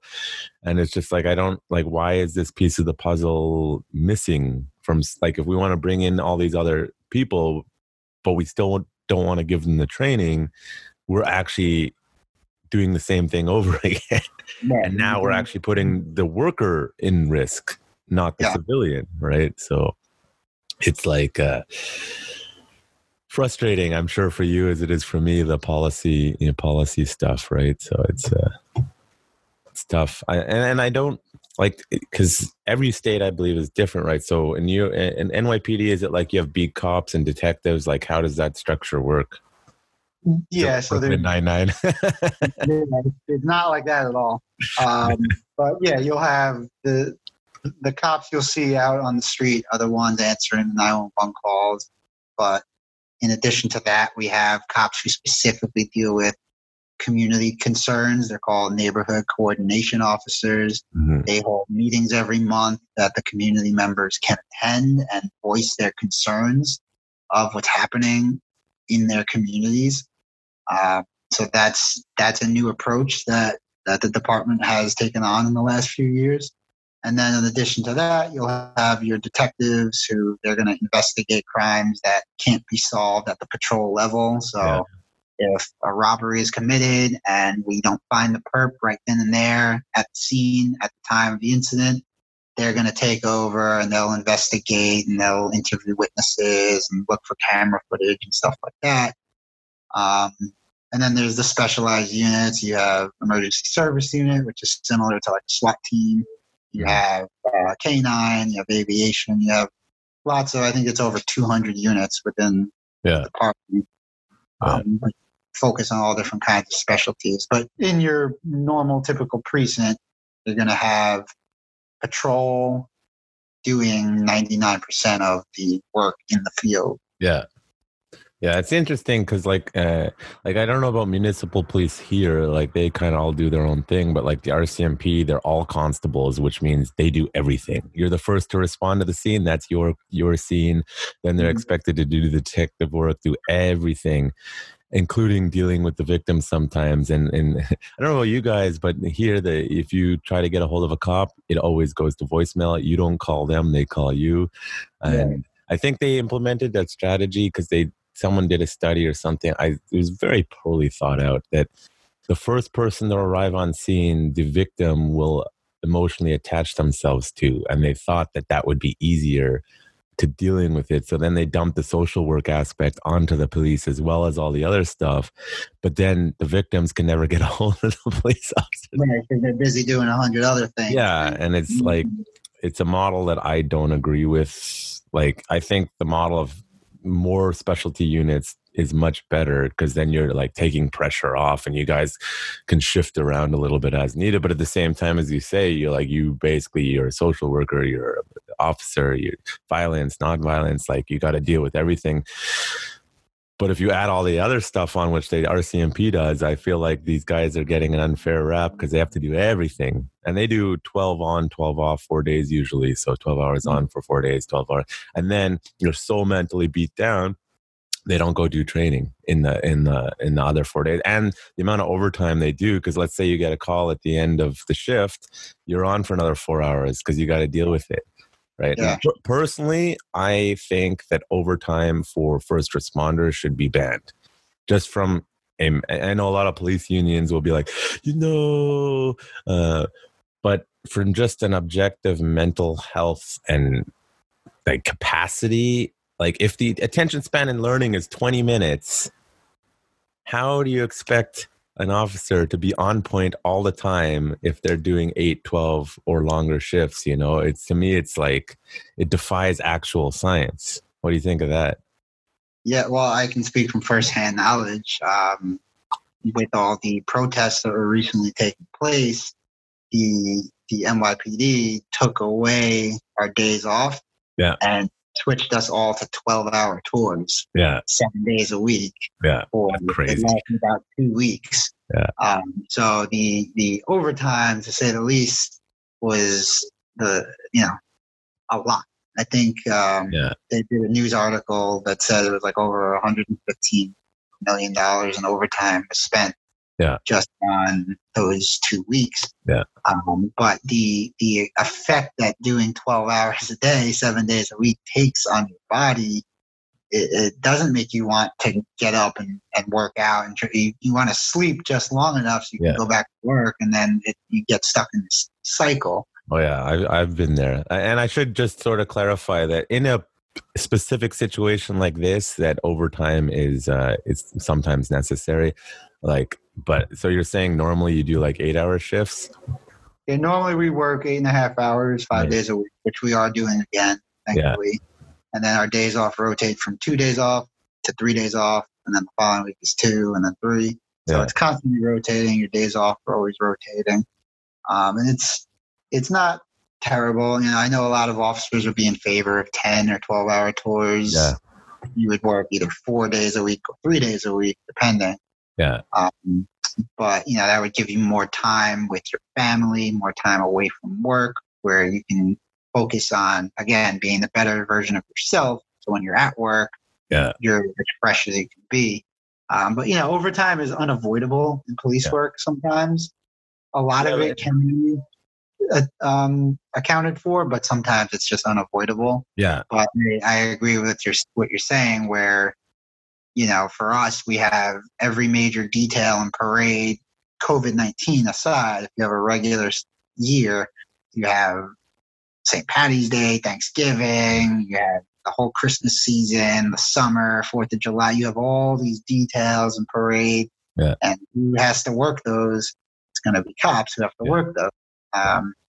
Yeah, I mean, overtime is fine once in a while. I just think making it the norm is not what I like to see. Like, I know contention is, well, we don't get paid enough. Now, American police, you guys get paid shit from what I know, compared to Canadian policing, I believe is some of the highest paid in the world. Like RCMP, they make $70,000 to $100,000 a year plus overtime.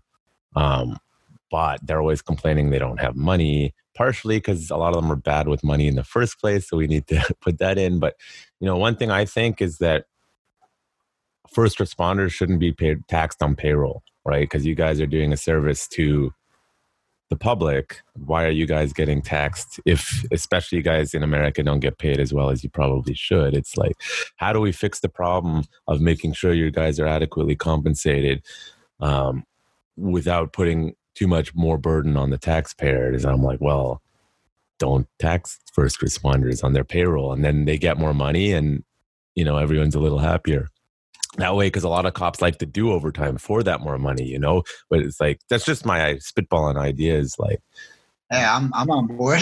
Yeah, of course. Yeah. If you want to be the agent for change for us, please, by all means, come down here. I'm a terrible mediator. I usually piss people. Like, I'm being pretty good right now, just because, what you do for a living, I'm keeping it. I don't know if you listen to some of my old podcasts, which I haven't done in a while, but I'll go off on whatever thing. So I'm a terrible mediator, but thank you. But it's certainly, I think that's what needs to happen, is ideas that are practical and solve multiple problems at once are what needs to happen. Like, more training will solve tons of problems. My idea about don't tax the payroll on first responders, well, that'll get you guys more money. And while, yes, it'll reduce government revenue a little bit, it's an insignificant amount to the amount that they would have to pay out giving massive raises across the board. Although I do think you guys should make a little bit more money than you do in the States, but it's I appreciate that. Yeah, I know, right? Now I do notice, is that a significant other walking around in the background? Yeah, that was, yeah. Yeah. What is, I mean, you can speak for her or not. It's whatever you guys want. Like, what does she think about you being a police officer? Well, I'm in a very fortunate position to be with someone who is understanding of what I do for a living and who supports me through it. And despite the stresses and the limitations it can put on us as a couple, she understands my passion for it, and she understands why I do it, and my desire to really try to actually help people. And at times it can be rough when you see things in the news. This has been a particularly turbulent time for policing in general, but it's the police. It's not just you as the cop who takes the job. It's your entire immediate family. It's your wife or your husband or your aunt or your uncle, your mom, your dad. They have to take the job with you, and they have to go through all the things that you go through. They have to go through birthday parties and anniversaries without you, and Christmases, holidays without you, and it's a sacrifice on all fronts. Yeah. In the name of preservation of life and keeping the peace in your community. And so I'm very fortunate, and I don't take anything she does for granted. You know, she sacrifices so much for me so I can do what I do every day. But you know, it's stressful, and I don't think any police spouse out there would say otherwise. Yeah, like my girlfriend, we were discussing a little while, maybe I should get into policing. Obviously, on paper, I'm qualified, though I think there's a few things that would disqualify me. So it's like, I think I'd be a great cop. But then I was telling her, like, you know, they have a really high divorce rate. And she's like, oh, I didn't know that. It's like, don't be a cop. It's a hard job for everyone involved, for sure. So that's lucky for you that you have that support, because I know a lot of people, they don't necessarily have it. Yeah, I mean, I think that goes back to just what is your life without the shield, without the badge? Yeah. What is your interest? What are your hobbies? What do you like to do? Who are you as a person? Not as a cop, but who are you as you? And it's important to have healthy separations from the job so you can focus on your relationships and your hobbies and, you know, whatever else you want to do. So for me, it's always been fitness and Krav Maga. That's always been a huge part of my life. I've always enjoyed training. It just so happens that those skills translate into what I do for a living, but that's not the reason that I train. Yeah. You know, I train because I actually enjoy it, and it's a good outlet for stress. Yeah. So in addition to that, focusing on my relationship and, you know, giving her my time as opposed to hanging out with the boys from work on my day off or whatever, you know, like, I'm going to see you guys on Monday. Like, we can have some healthy separation there so I can focus on my relationships and my hobbies. And I think that's what a lot of newer, younger officers, particularly millennials, are looking for in the job. They're not looking to slog away 80 hours of overtime a month and, you know, they're looking to have like a healthy work-life balance. They want to enjoy their life as much as their career. Yeah, I think that's important advice. Like in mental health, for example, a common thing that people do is they take their illness, whether it be depression, anxiety. And I saw this in the psych field. It drives me nuts. Is a lot of people go into psychology have issues, you know, whether you like that word or not. There are issues that need to be worked out.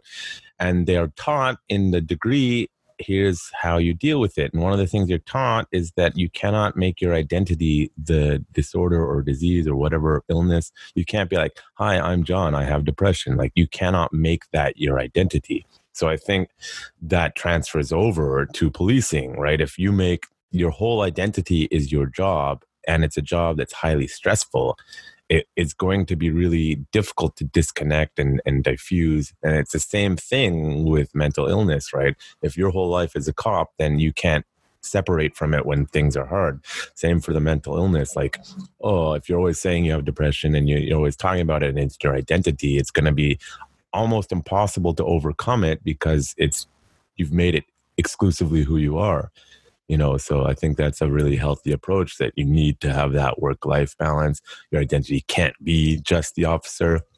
And I do think there's a lot of officers who make it their identity, and that's where that extreme protectionism over the bad apples, if you want to call them that, right? Because I know it happens for sure. There's stories all over the place, in Canada too, right?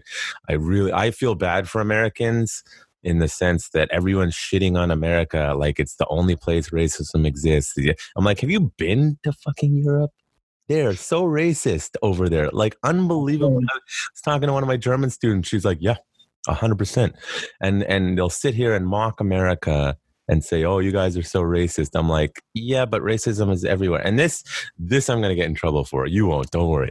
So I grew up in Metro Vancouver, and it's about 80%, and I'm not joking, 80% Asian in all of Metro Vancouver. That's mostly Chinese, but a lot of Japanese, Korean, and a lot of Indians, right? There's a lot of Sikhs here, which actually makes white people the minority. But the narrative is that white people are not the minority and we're the racist one. Now, I'm obviously Jewish. I don't walk around with all the garb. I'm not Hasidic, so people won't know that I'm Jewish, but they know I'm white. And guess what? You know how much racism I've gotten over the years from Chinese people, from Indians, from everyone. And this ideology that it's just one group, that's racist it's crazy.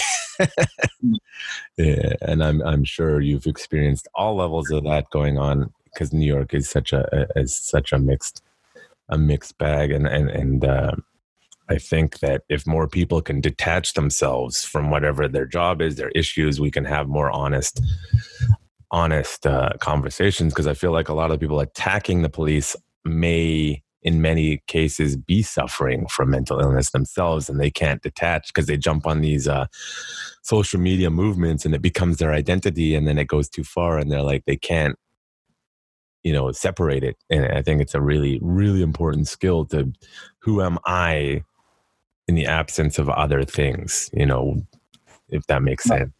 Yeah, no, it makes total sense. Yeah. So it's been about 2 hours, and you've probably had enough, or if you're not, we can keep going. But is there anything specifically you wanted to talk about that we haven't discussed yet?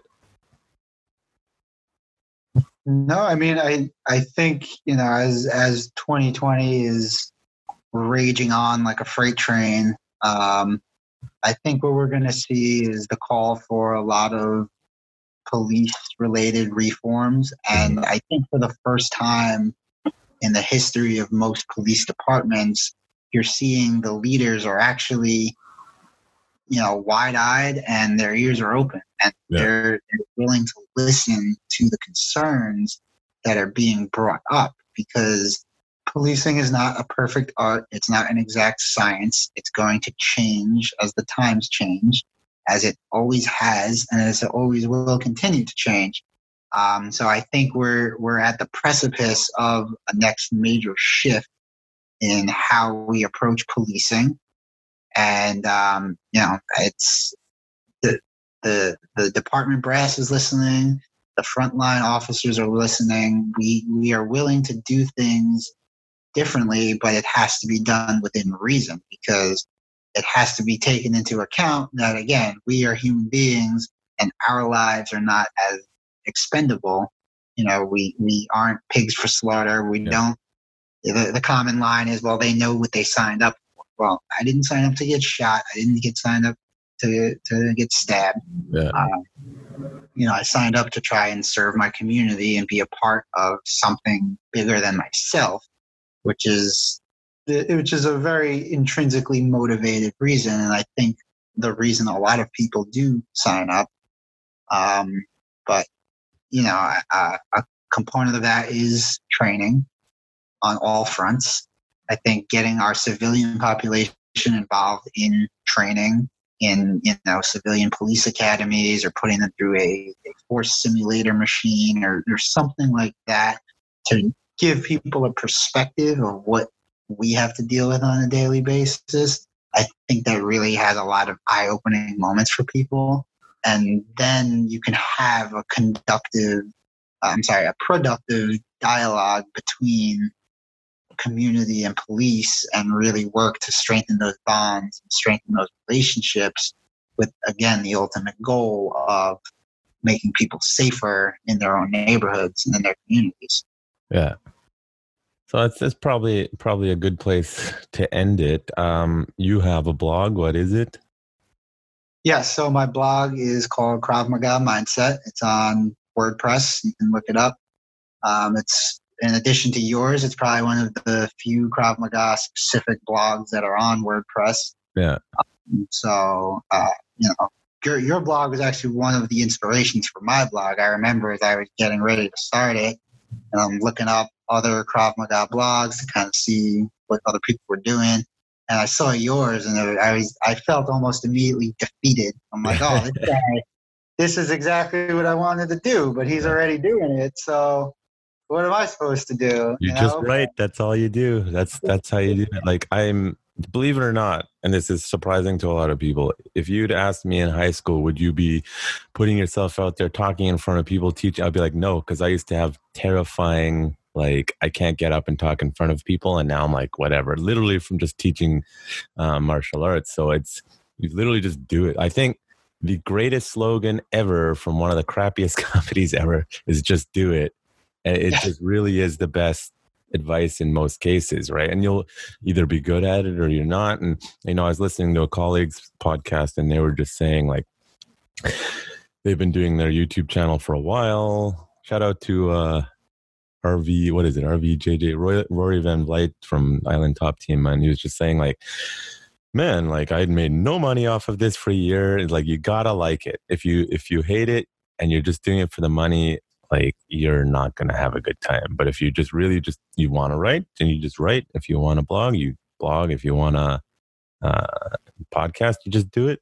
And eventually it'll you go, I don't know what I am, dyslexic, something, but my grammar and spelling is not the best. It's gotten much better over the years. And, if I was self-conscious about that, I would never have put it out there. Anyone who's being a grammar Nazi, I just tell them to fuck off, like grow up. There's ESL people out there, all sorts of stuff. Like you can't listen to what the message is. And you're just being a dick if you're like, oh, the grammar. Luckily I have a good editor now because I do know a lot of people are picky about that. But if I can just put it out there with crappy spelling and grammar and no real writing skills, anyone can, right? And you just do it and you get it out there. And that the more people who are having meaningful discussions and conversations, and not on Reddit, because that place is a bit of a mess, the more like dialogue, like the more we can progress. Because if we're only hearing the voices of the mainstream media who are so out of line nowadays, I don't know how anyone can think they aren't. We're not going to be having meaningful conversations and nothing's going to get fixed. So, good for you for putting your voice out there. And I'm glad that mine could have inspired you. That's what it is, I was always taught, give back to martial arts what martial arts is given to you. And this blog is kind of my personal way of doing that. I don't do it as often as I like. There's something better than nothing. Don't worry. When I can, I do. I'm also on Instagram at Krav Maga Mindset. I try to post on there from time to time. But it's good to be speaking with someone who's like-minded and who's trying to just keep people safe and preach the gospel of self-defense. And just for reasons bigger than ourselves. If we want to just keep people safe and healthy. For sure. I think that's what everyone should be doing and knock it off. While I love politics, anyone who knows me, knock off the bullshit so that we can actually get to the point of everyone being happy, healthy, and safe. So any last words? No, thank you. Thank you for having me. Thank you for listening to me talk for 2 hours. And I look forward to working with you in the future. Yeah, thanks for reaching out, of course. I'm just going to close it and then close the recording, and then I'll just chat for a sec. Yep. So thanks for listening. Have a great day.